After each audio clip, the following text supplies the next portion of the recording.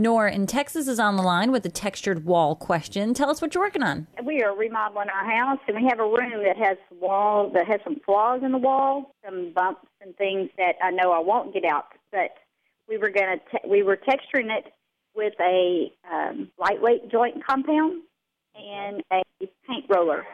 But when I put it on, I kind of went above my head and came down, and then I dipped again. Went across the wall and then went across the top about a foot from the ceiling to where I'd started. Then went across the bottom from the foot, from where I ended to the floor. Is it going to show line? How do you keep from showing line marks? Well, Nora, there's paints that are designed to do that. You don't have to use spackling. But, I mean, I can respect the fact that you probably had some spackle and maybe you just tried to make that work. How do you avoid paint lines, or how do you avoid trowel lines with that? I mean, you only got one shot to do it, and that's when you work it when it's wet.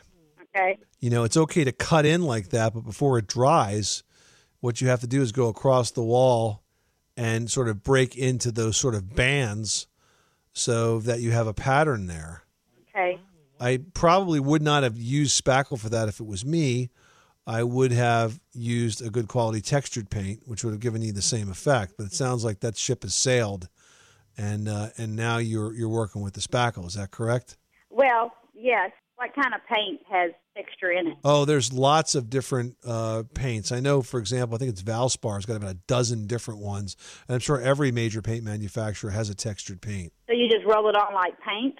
That's right. It has less coverage. So while regular paint covers about 400 square feet per gallon, textured paint will cover between 150 and 200 square feet per gallon. Well, and it also depends. The application depends on the type of texture that you choose. Some of them have, certain rollers that are required, certain applicators, I should say, that will achieve that look for you. Okay, well, thank you very much.